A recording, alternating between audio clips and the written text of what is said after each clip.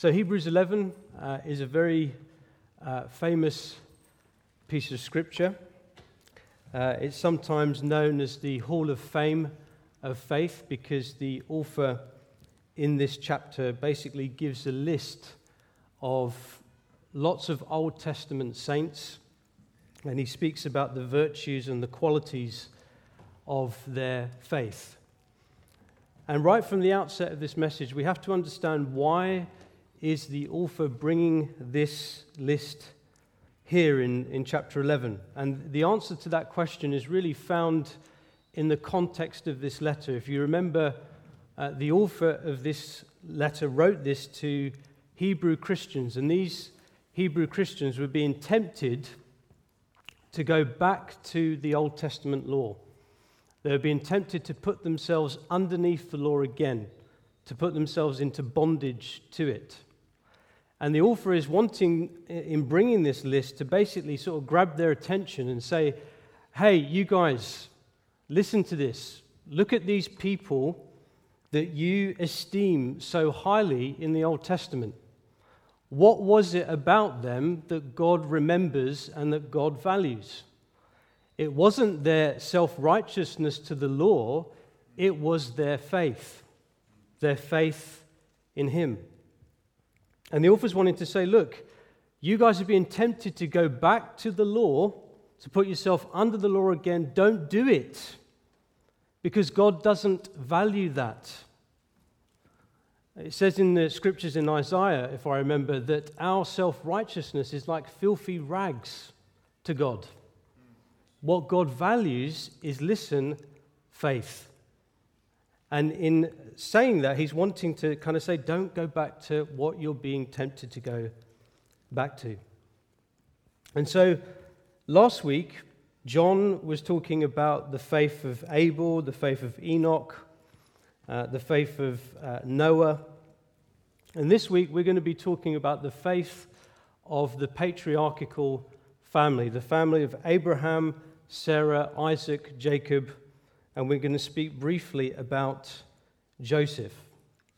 Now, one of the mistakes that we can make when we read about these people in the Old Testament is we can think, wow, these guys must have been absolutely amazing for God to work in their life the way that He did.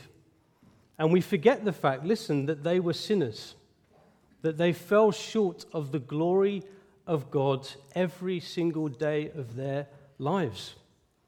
One of the things that blessed me when John was speaking through Genesis, when he talked about Abraham, Isaac, and Jacob, is he showed how they deceived people, how they lied, how they made massive mistakes. But listen, they were godly men of faith.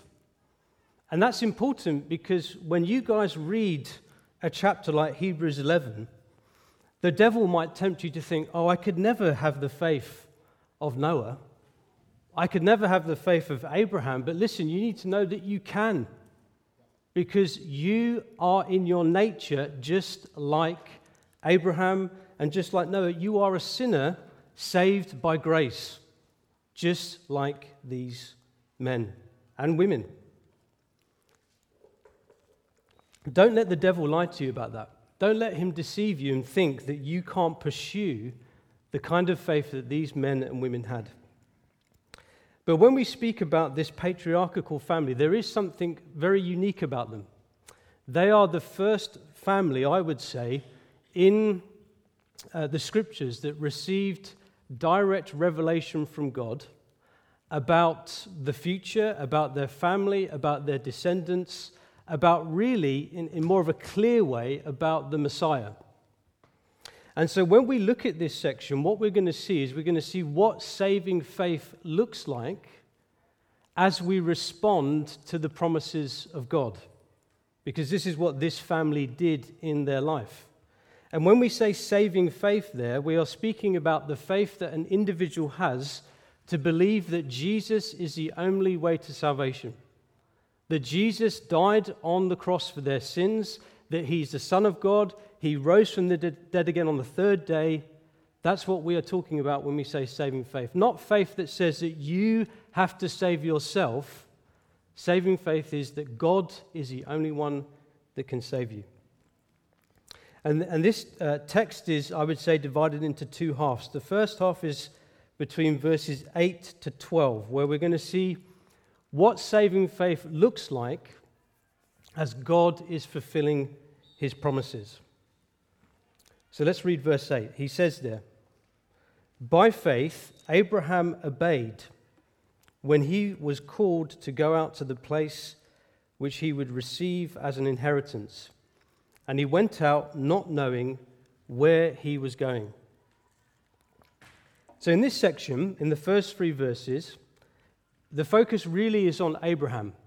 And Abraham was a man that was said to have been born about 2100 BC. He was the son of a man called Terah. He had 2 brothers, Nahor and Haran. Haran died early in his life, and his son was Lot, Abraham's nephew. And Abraham's hometown was a town called Ur, which was in Mesopotamia, or modern-day Iraq.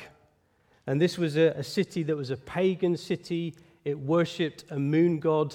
There was lots of bad things happening in that city when Abraham was alive. And one of the things we know very clearly from the scriptures is that when Abraham was less than 75 years old, we don't know exactly when, he received a calling from God. And that calling is shown to us in Genesis chapter 12, verses 1 to 3. The verses should be up on the screen. It says there, "Now the Lord had said to Abram, 'Get out of your country, from your family, and from your father's house, to a land that I will show you. I will make you a great nation. I will bless you and make your name great, and you shall be a blessing.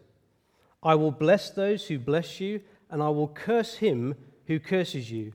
And in you all the families of the earth shall be blessed.'"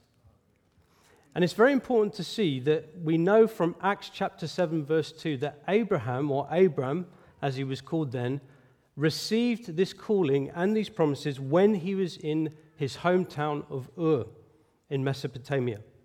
He was called to leave his country, leave his family, get out of his father's house, and go to a land that God would show him, that he was going to become a great nation, he was going to be a blessing, and that in him all the families of the earth shall be blessed. And now this is interesting because if you read the end of Genesis 11, you see very clearly there that Terah, Abraham's father, left Ur and began to go to the promised land of Canaan. But the scriptures are very clear that God called Abraham to do that, not his father, Terah. So what happened? Well, I believe what happened was when Abraham received this calling, when he was in his hometown, he responded to it partially in faith. He particularly found very difficult this idea that he had to leave his family and his father's house. So what he did was he persuaded his father Terah to go, to leave Ur and go to this new nation or this new land that God was going to show them. And his father agreed to it, and they left. All their family went. The journey got difficult, and they ended up in a city called Haran, which is way north of Ur in modern-day Turkey. And Abraham found himself in a place, listen, where he wasn't supposed to be, with a family that he'd been called to leave. And there's a lesson in that for us, that when we respond partially to what God is calling us to do, we often end up in a place we're not meant to be, with people we're not meant to be with. So what happened? Well, over the course of time, his father Terah died. And then we come to Genesis 12, and it says here, "Now the Lord had said to Abram." And so I believe what happened was that because it says he had said this, and then he goes on to speak this calling again, that God spoke to Abram again when he was in Haran. He called him again. He said, "This is what I'm going to do." And it was at that point, when Abraham was 75 years old, that he left Haran and he went to Canaan, a place that he didn't yet know. It was at that point that it says here in verse 8, "By faith Abraham obeyed when he was called to go out to the place which he would receive as an inheritance, and he went out not knowing where he was going. But listen, the thing that I really want you to see here and not miss is the difference between Abraham's faith when he was in his hometown, and the difference, his faith in Haran. His faith in his hometown was poor. It was partial. It was weak. He went to Haran, God dealt with him, and his faith grew. It became strong. So much so that he responded fully to the call of God. So what happened to Abraham? Well, it wasn't anything in himself that made this change. Listen, it was the faithfulness of God to his promises. Imagine what you would have felt like if you were Abraham in Haran. You'd been called by God to go to this place. You'd not really listened to God. You're in this city, and you know you're a failure. You know you've not responded to God the way that you should. And then God speaks this calling again to you. He speaks the promises again to you. What is that? That is God saying to Abraham, Abraham, even though you've disobeyed me, even though you've been partially obedient to me, I have not given up on you. Even though you've been faithless, I am still faithful to what I'm calling you to do and what I'm going to do in blessing you. And Abraham would have been like, wow, Lord, you are so loving. You are so gracious. You're so merciful to me that you haven't given up on me even when I've not responded well. And it was that, listen, God's faithfulness, not Abraham's, God's faithfulness that grew Abraham's faith to a point where he responded fully to the calling of God on his life. And this is the first thing we see about saving faith as it responds to the promises of God. It will always grow from weakness to strength when we see that God is the one that's faithful all the time, even when we're not. And this is the same for us as New Testament Christians. It speaks about this or alludes to this in Matthew 13, verses 31 to 32 in the parable of the mustard seed. It says there, another parable he put forth to them, saying, the kingdom of heaven is like a mustard seed, which a man took and sowed in his field, which indeed is the least of all the seeds. But when it is grown, it is greater than the herbs and becomes a tree, so that the birds of the air come and nest in its branches. Now, in this parable, Jesus is teaching that the kingdom of God would start small, but then it would grow over time to become a huge, great kingdom. And for that to happen, brothers and sisters, faith has to grow. Faith has to grow in individuals. It has to grow in the church. It has to grow in people getting saved. So this parable is alluding to the reality that there's an expectation that saving faith in the kingdom of God will always grow from weakness to strength. And that can happen in many ways. But one way is the way Abraham learnt it. That when we fail God, when we don't do what we're supposed to do, that God still is faithful. God does not give up on us. He keeps going with us. The promises remain the same. The calling remains the same. And that's what grows our faith, from weakness to strength.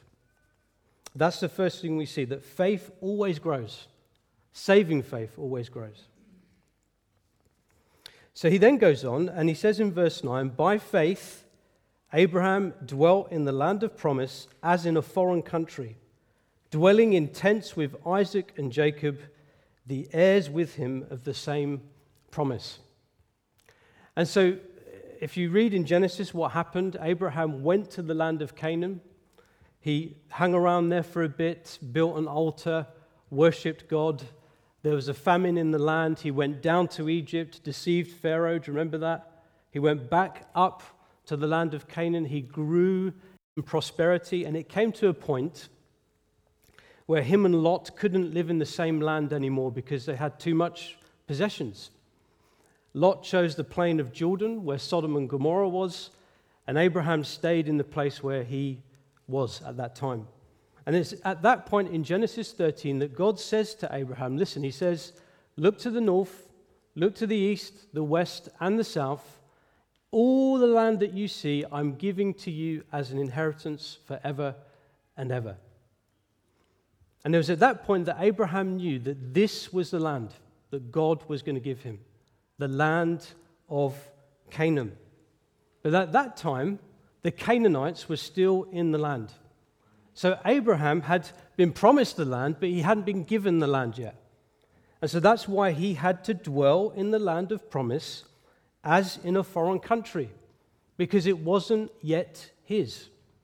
And he dwelt there in tents with Isaac and Jacob. He dwelt there like that as a foreigner with his son and with his grandson. And listen, the point that the author's trying to make there is he says that he dwelt there for 2 generations, for 80 years.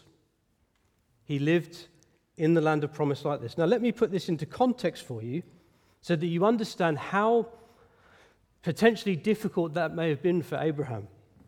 Imagine that you're going to move house, and you find a house. It's great. You put an offer in. The offer gets accepted. The house has been promised to you, but the contract doesn't get signed. And it doesn't get signed for 80 years. You can imagine it after 10 years. Hello, Mr. Estate Agent, is the contract signed? No. Another 30 years. Still, the contract is not signed. I would get frustrated after a couple of days. Imagine the frustration that Abraham must have felt in being promised all this land, but he wasn't yet given it. But he didn't leave. He dwelt there for 2 generations with Isaac and Jacob, the heirs with him of the same promise. Why? In verse 10, for he waited for the city which has foundations, whose builder and maker is God.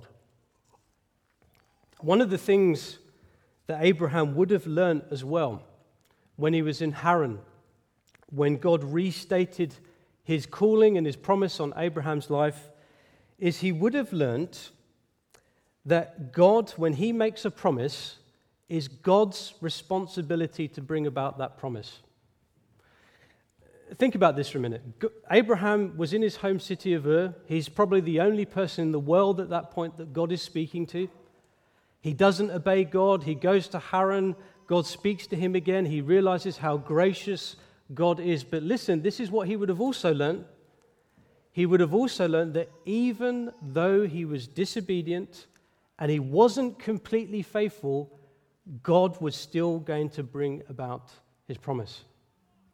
His disobedience and his lack of perfect faith was not going to affect that God was going to bring about his promise. And that is, I would say, teaching that when God gives a promise, it's his responsibility, not ours, to bring about that promise. This is the teaching of Scripture, brothers and sisters. Over and over again, when God gives a promise in the Scriptures, he says, I will do it. I will do it. It's my responsibility to do this. And when he makes a promise, he has to bring that promise about. Listen, because if he doesn't, it's against his character. Listen to this. In 2 Timothy chapter 2, verse 13, it says, if we are faithless, he remains faithful. He cannot deny himself. Do you listen to that? God cannot deny himself.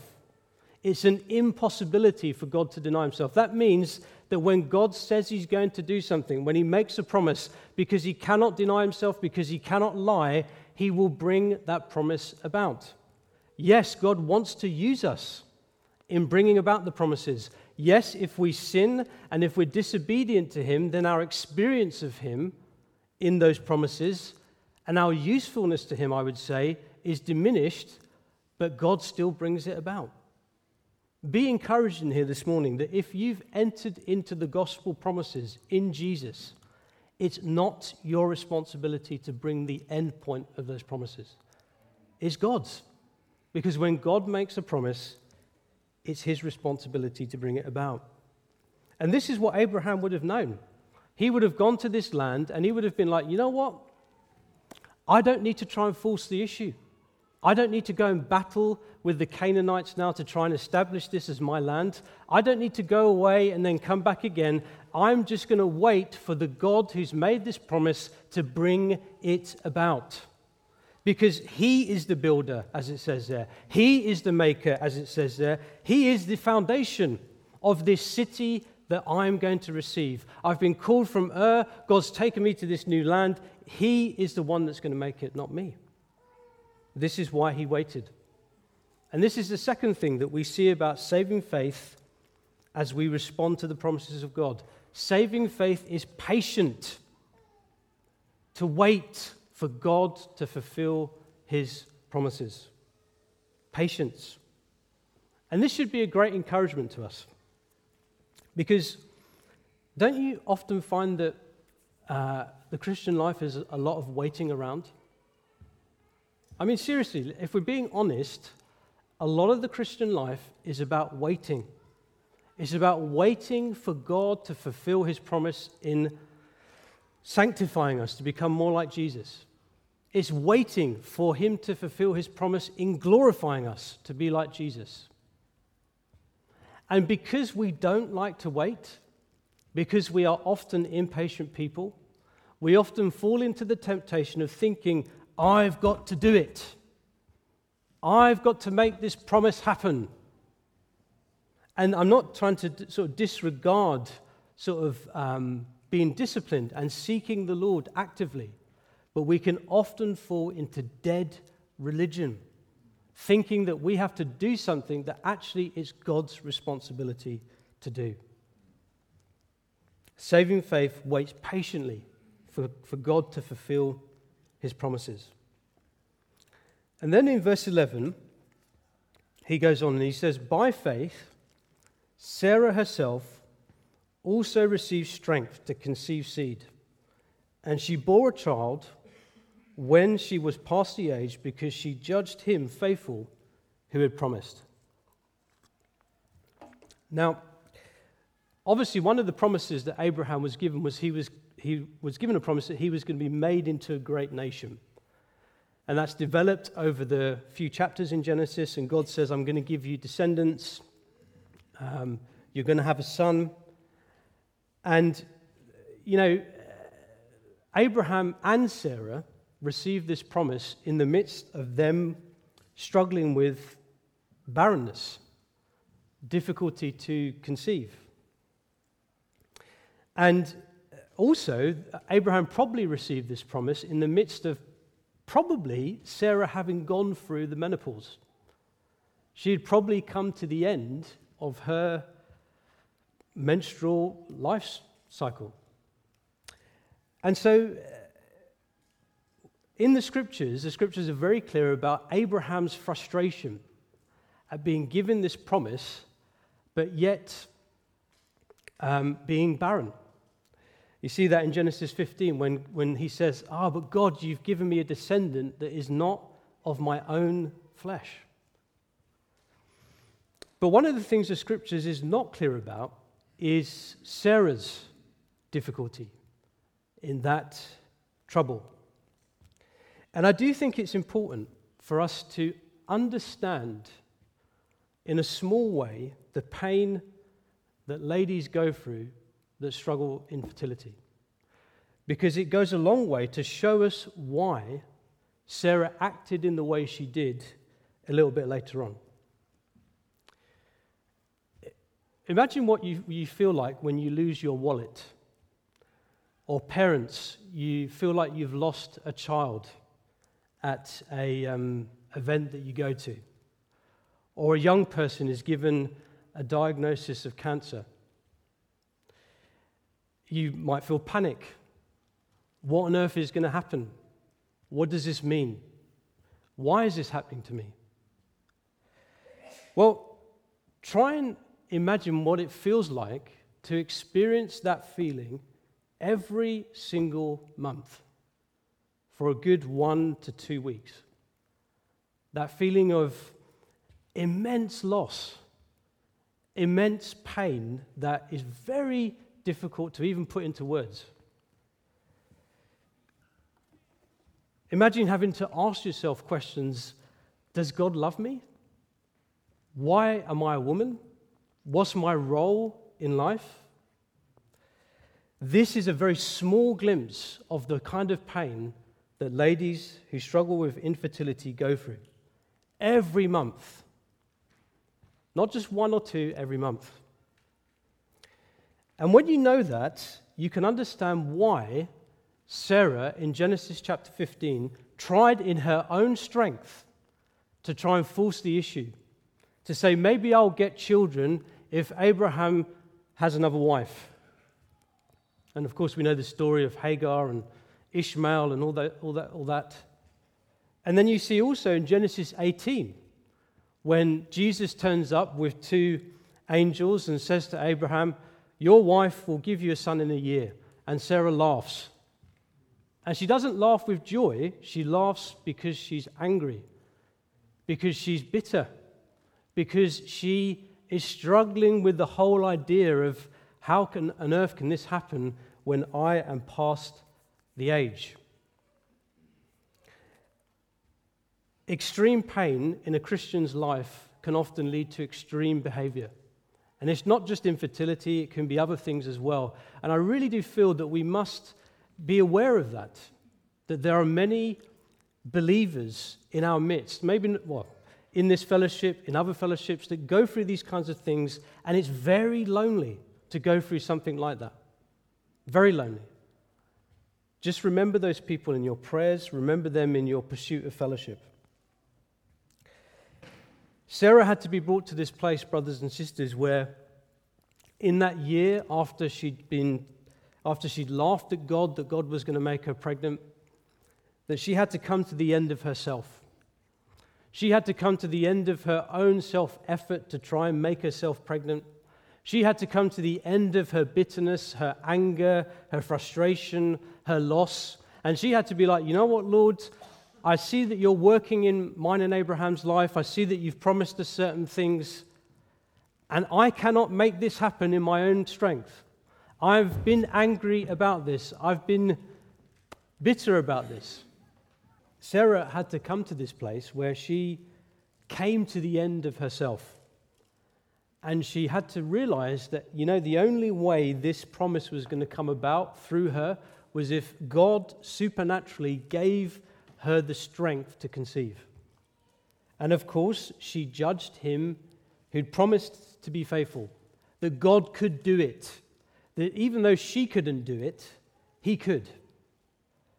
And what was the result? Well, she did. She did get pregnant. She did give birth to Isaac. It happened exactly the way that Jesus said it would.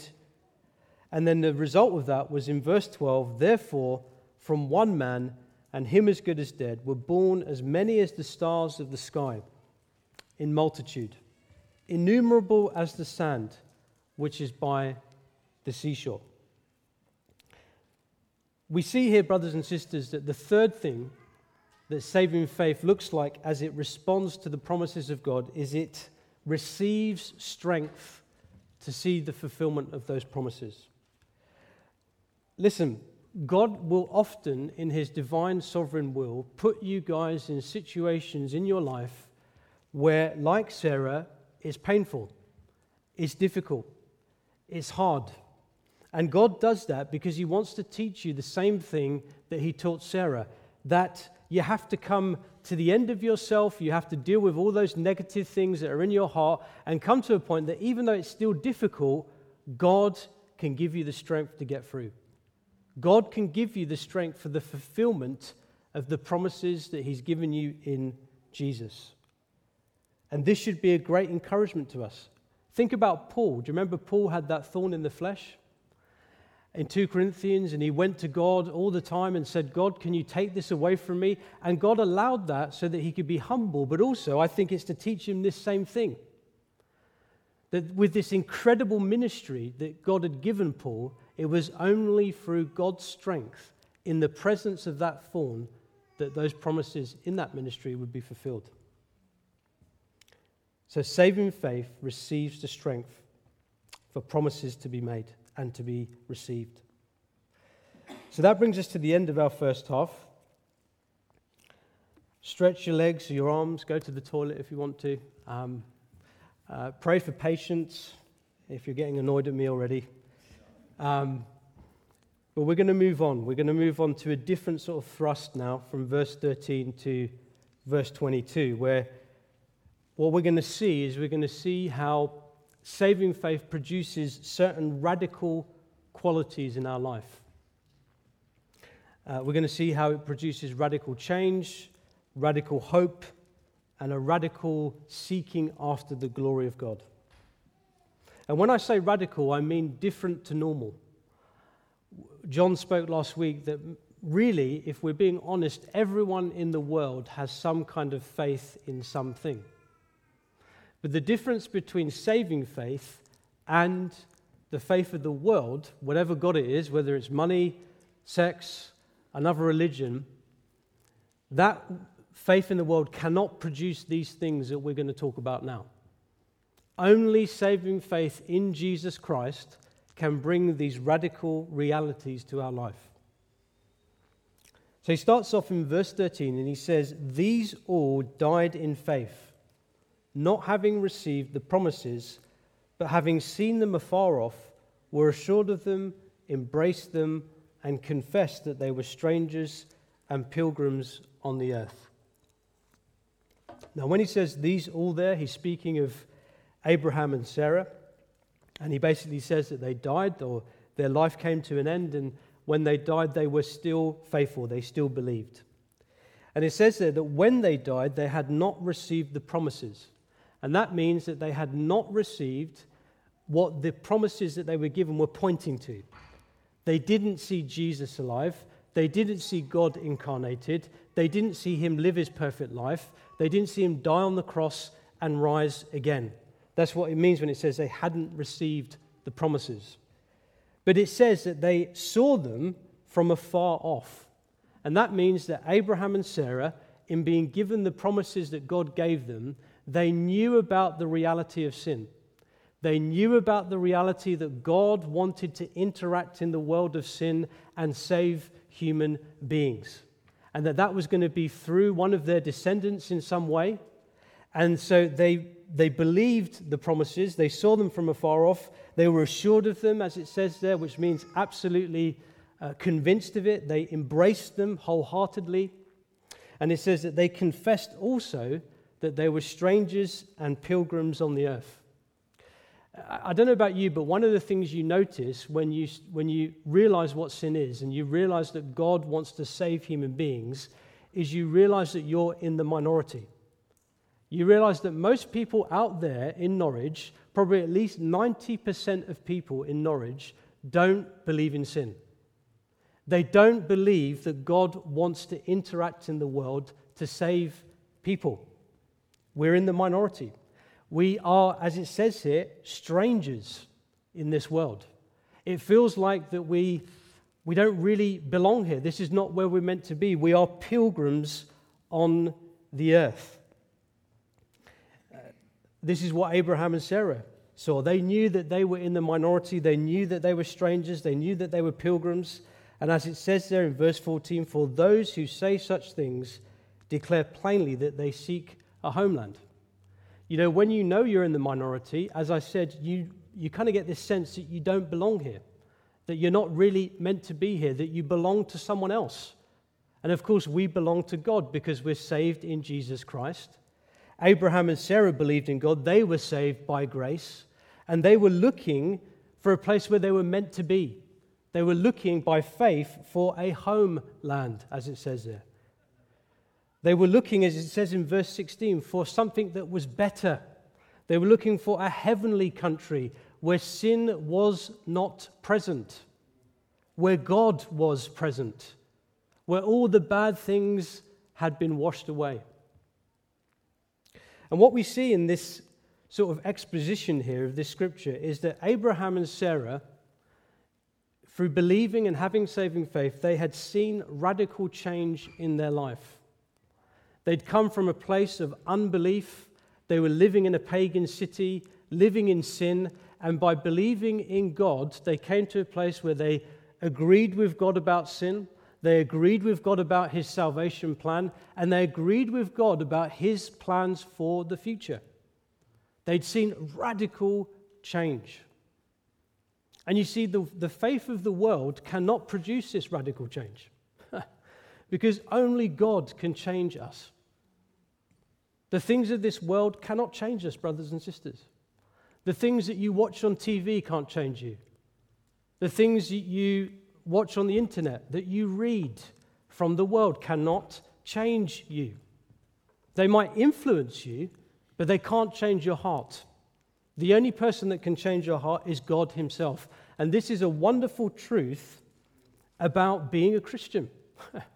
That as a Christian and having saving faith, we are changed from the inside out. That God comes into our hearts via the Holy Spirit. He gives us the new birth. He regenerates us. He begins to work in our heart to make us more like Christ. What an amazing thing. And this has to be present in your life if you claim to be a Christian. You have to live in this radical change. Listen to what it says in Hebrews chapter 12, verse 14. It says, "Pursue peace with all people and holiness, without which no one will see the Lord." And the word for holiness there is sanctification. It's this idea that when we become Christians, we're changed to be more like Jesus. If that change is not happening in you, then as it says here, you're not going to see the Lord. Saving faith brings radical change, brothers and sisters. It's a wonderful truth that we should rejoice in. I mean, seriously, do you know how blessed you are that you have God in you? Do you know how incredibly mind-boggling that is? That most of the world do not have the Holy Spirit dwelling in them. But you do. He is working in every scenario in your life to make you like Jesus. There is no better truth than that, other than A, being saved, and B, we're going to be in glory one day. Incredible. He goes on in verse 15, and he says, "And truly, if they had called to mind that country from which they'd come out, they would have had opportunity to return."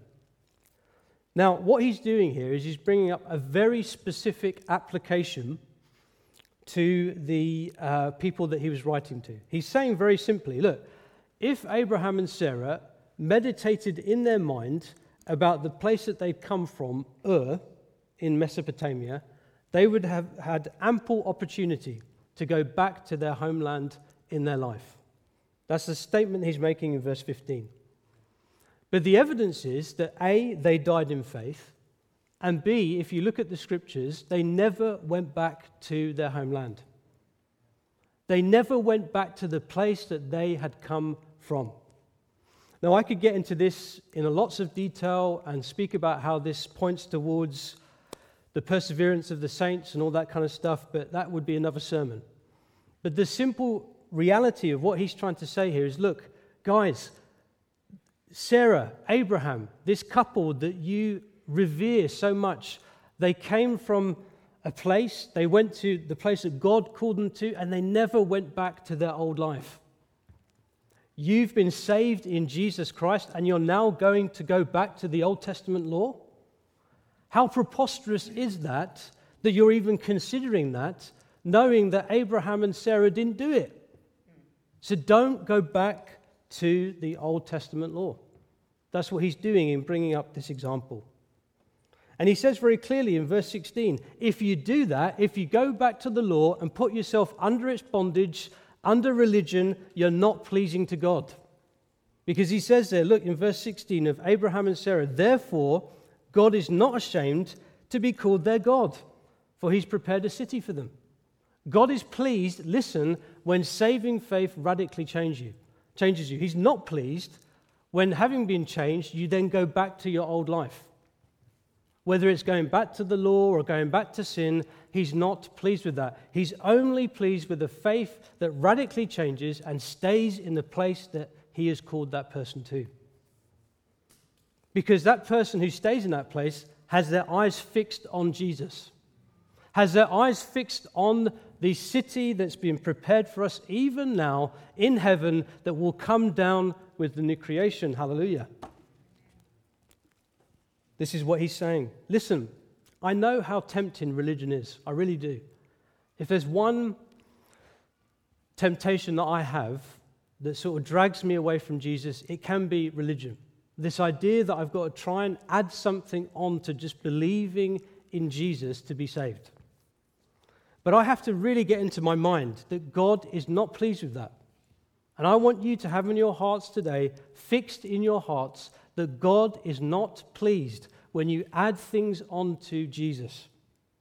Don't do it. You're only going to get yourself into bondage. So he goes on in verse 17 to say, he says, by faith, Abraham, when he was tested, offered up Isaac. And he who received the promises offered up his only begotten son, of whom it was said, in Isaac your seed shall be called. Now, in this section between verses 17, 18 and 19, we see the second radical thing that comes to our life when we have saving faith, and that is radical hope and expectation. He says there, by faith, Abraham, when he was tested. And what he's referring to is in Genesis chapter 22, when God called Abraham to offer Isaac on the altar as a sacrifice. And the first thing I want to say is that when you look at that word tested there, it's a word in the Greek that means that in this situation, the person that's being tested is going to be proved to be genuine, proved to be on God's terms or God's side. When we think about a test in our Western culture, we think of pass or fail. Pass or fail. It's one or the other. But in this context, when it's used biblically, this word, it means this situation is going to prove Abraham to be genuine. And of course, there in Genesis 22, Abraham, if you read it and remember it, what did he do? He was asked, or he's called by God to go up to Mount Moriah to go and sacrifice Isaac. He took Isaac, he took 2 male servants, they traveled to the mountain. When they got to the mountain, Abraham and Isaac left the 2 male servants and said, we're going up on the mountain to worship. They go up on the mountain, Isaac's getting nervous. He's saying, where's the sacrificial lamb, Dad? And Abraham says, well, God will provide the sacrificial lamb. And so they get up to the place. Abraham builds an altar, and then he binds Isaac up, and he's about to lift his knife up to slay his son. This is Abraham, listen, as it says in verse 17, who'd received the promise that he was going to have a son. This was Abraham, as it says in verse 18, who received a word from God that said, in Isaac your seed shall be called, which means something very important. It means that Isaac is not the person who's going to bless the whole world. It's going to be one of Isaac's descendants, that's going to be the blessing to the whole world. Think about that. He had these 2 promises given to him, but here he is, just about to slay his son, the only son that he'd been promised, the son in whom the blessing is going to come to the whole world. I mean, can you get your head around that? That is some serious faith, man. To be up there on the altar, whoa. It shows that Abraham had confidence in God. And that's expressed in verse 19, where it says that he did this concluding that God was able to raise him up, Isaac, even from the dead. Now, how on earth did Abraham get to this place? How did he get to this place where he's been given these promises and he's just about to sacrifice the son who he has been promised? Well, I would say that it's by exercising faith in a hopeless situation. Exercising faith in a hopeless situation. Think about this again. Abraham and Sarah were barren.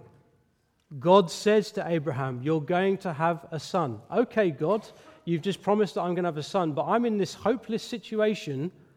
I'm barren. but I still believe you.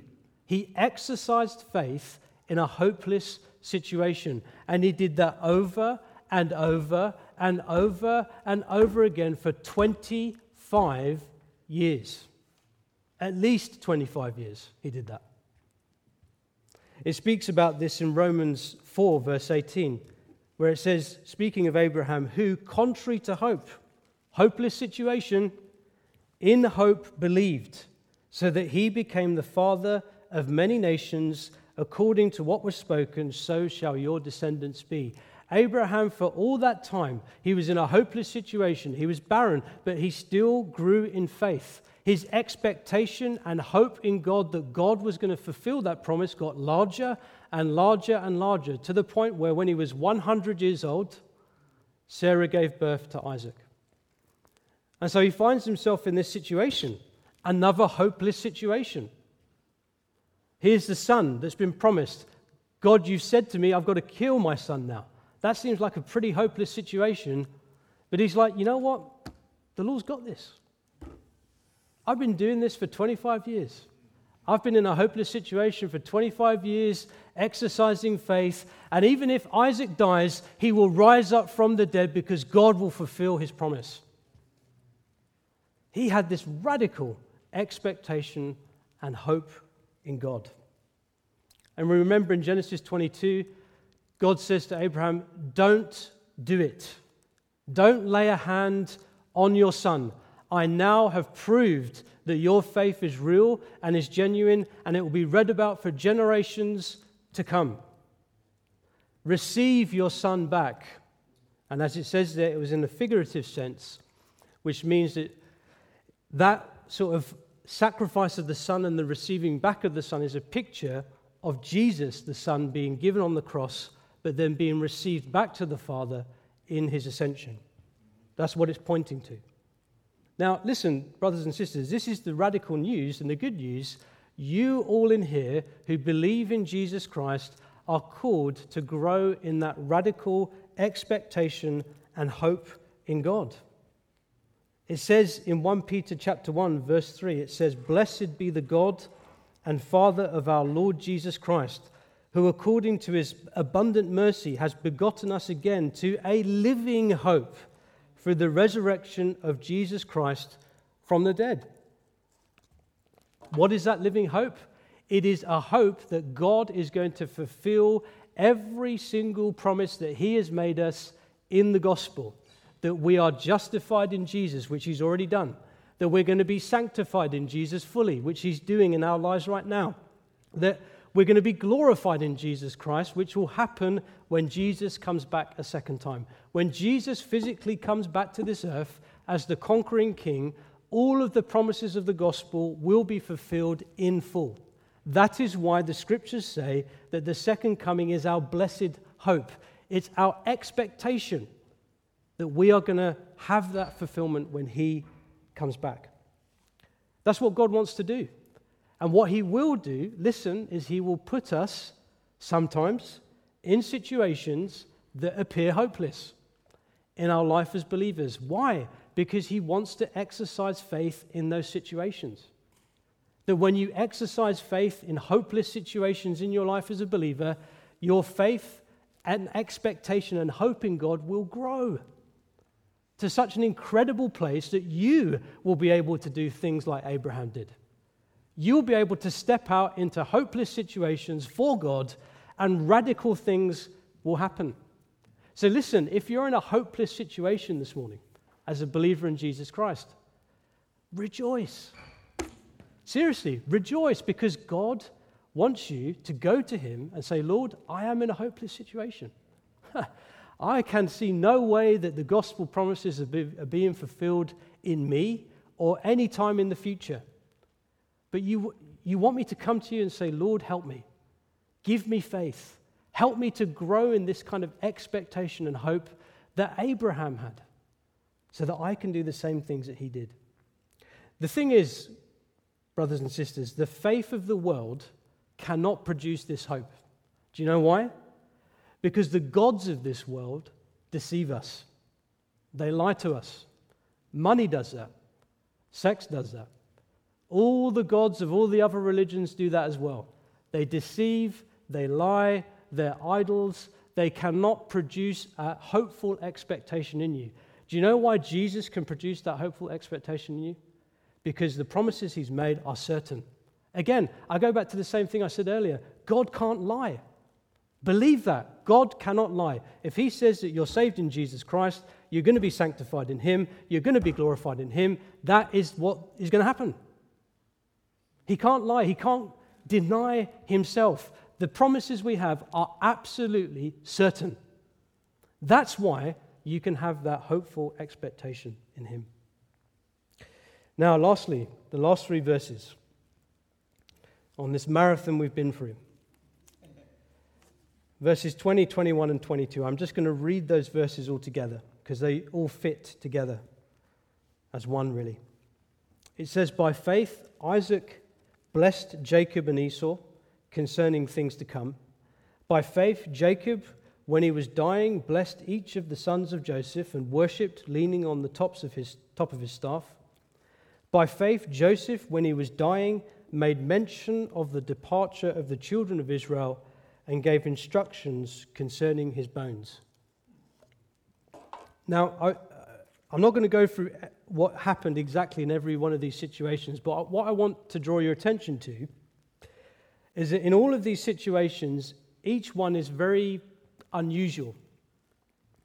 In verse 20, when Isaac blesses his sons, he blesses Jacob first rather than Esau.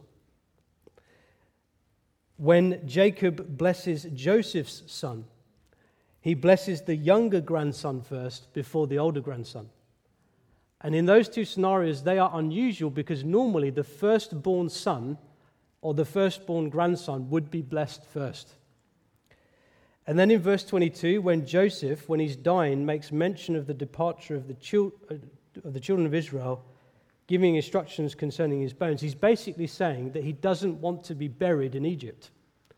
And that's a big deal because in Egypt, in that time, culturally, the burial of leaders was very significant. That's why you have those massive pyramids in Egypt and you have the tombs of Tutankhamun and all that kind of stuff. So for him to say, I don't want to be buried in Egypt, that's very unusual because he was the prime minister of Egypt for a very long period of time. But also, listen, look, the other thing I want you to see is that in these 3 situations, blessing is coming from God to the weaker, not to the stronger. Blessings coming from God to the weaker. The younger son, the younger grandson, and Joseph's dying. He's weak physically. He's going to be in the grave, weak in the flesh. And listen, the other thing I want you to notice is that these 3 men, Isaac, Jacob, and Joseph, are seeking after these scenarios. They're seeking after the blessing of God coming in unusual circumstances to the weaker person. Why are they doing that? Well, I think it's because they learned that this is how God works. Isaac would have learned that through the example of his parents. Blessing came to the weak. Jacob would have learned that through his experience of being blessed by his father. Because when he was blessed, he was the weaker one because he was younger, but he also sinned as well. Because remember, he deceived his father, but yet he was still blessed.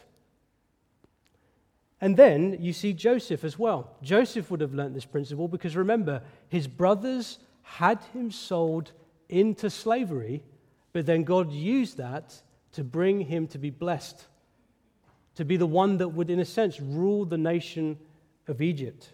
These 3 men learnt that God often, the way he works, is he will bring blessing in unusual circumstances to weak people. And he does that, listen, because he wants himself to be glorified. He wants himself to be seen as most valuable, as most worthy, because in weak circumstances, unusual circumstances, the flesh, our own strength, can have no glory. It's only God that gets the glory in these circumstances. And this is the way God was working in the Old Testament. And it's also the way he works in the New Testament. And we see that very clearly in the gospel of Jesus Christ. Listen to this. 1 Corinthians 1, verses 26 to 31. It says, "For you see your calling, brethren, that not many wise according to the flesh, not many mighty, not many noble are called. But God has chosen the foolish things of the world to put to shame the wise. God has chosen the weak things of the world to put to shame the things which are mighty. And the base things of the world and the things which are despised, God has chosen, and the things which are not, to bring to nothing the things that are, that no flesh should glory in his presence.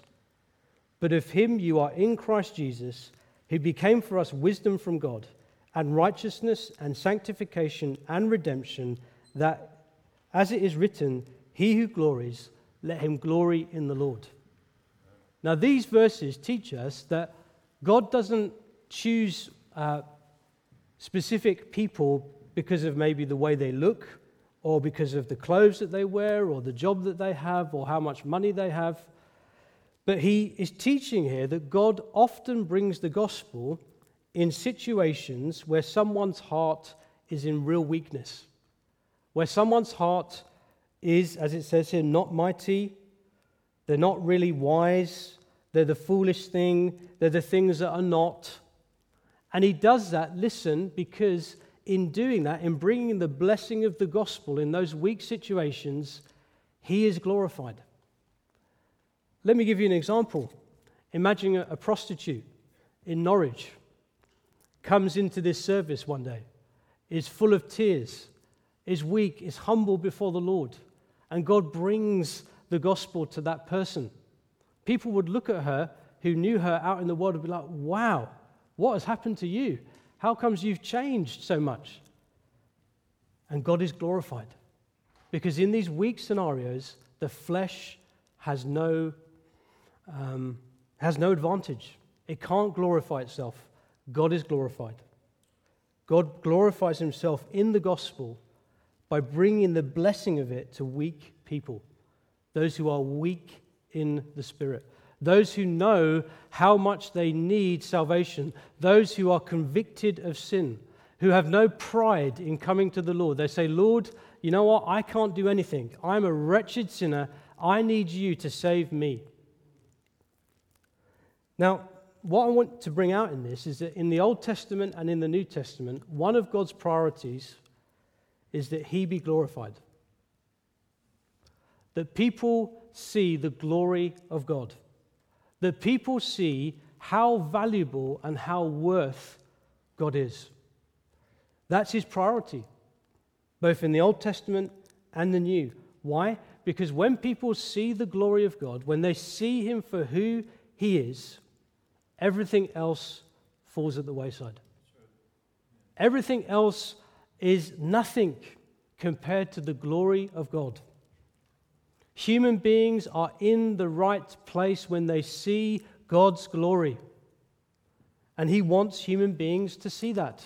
That's why he worked in this way in the Old Testament. That's why he works this way in the gospel. He wants us to see his glory. He wants us to seek after that. That's why these men in the Old Testament are seeking through prayer, through blessing, through making decisions about their funeral, you could say, to see God glorified. And that's what he calls every single one of you to do in your life. And that's what I expect to happen with saving faith. Saving faith seeks after the glorification of God. In the New Testament, we're told to do all things for the glory of Jesus Christ. In the New Testament, we're told that we need less of us and more of him. We're told to deny ourselves, pick up our cross, and follow Jesus. Why? Because when we do that, God is more likely to be glorified. And when God is more likely to be glorified, sinners come to repentance, they believe in Jesus Christ, and they're saved. And we grow and are prepared to be with him forever. So, brothers and sisters, this brings us to the end of this section. And I want to just finish by saying that I don't have any technique for you to develop these things of saving faith in your life. I could share with you about how it's worked maybe in my life, but really there is no technique. What I do want to say to you is that in Galatians it says that the fruit of the Spirit is faithfulness. So if you're born again in here this morning, as the Spirit works in your life, I believe by Scripture that you will grow in faith and you will grow in these qualities that we've talked about this morning. But let me ask you this question. Do you ask the Spirit to grow you in faith? Or do you try in your own self-effort to grow in faith? Listen, the fruit of the Spirit is faithfulness. I would encourage you to spend each day asking the Lord in His grace to grow you in faith, to help you to be patient, to help you to receive the strength to the fulfillment of His promises, to radically change, to have this radical expectation and hope, and to radically seek after the glory of God. And for those of you in here who don't know the Lord, who don't know Jesus, I would just say this to you, that you may think that you don't have faith because you don't believe in a religious thing. But faith is about putting your trust and your confidence in something. It's about entrusting yourself to that thing for life. As I said, whether it's career, whether it's money, whether it's family, whether it's whatever, you do believe in something. It's just that you haven't believed in Jesus yet. And I would say if you have the faith of the world, it's never going to do any good for you. You might feel some kind of emotional or some sort of pleasure in it, but that's fleeting. It goes away. What Jesus brings is a lasting, eternal relationship of love, of glory, of wonderful companionship, a new family. That's what I call you to respond to today. Reject the faith of the world. It is futile. It will never replace anything that Jesus can give you.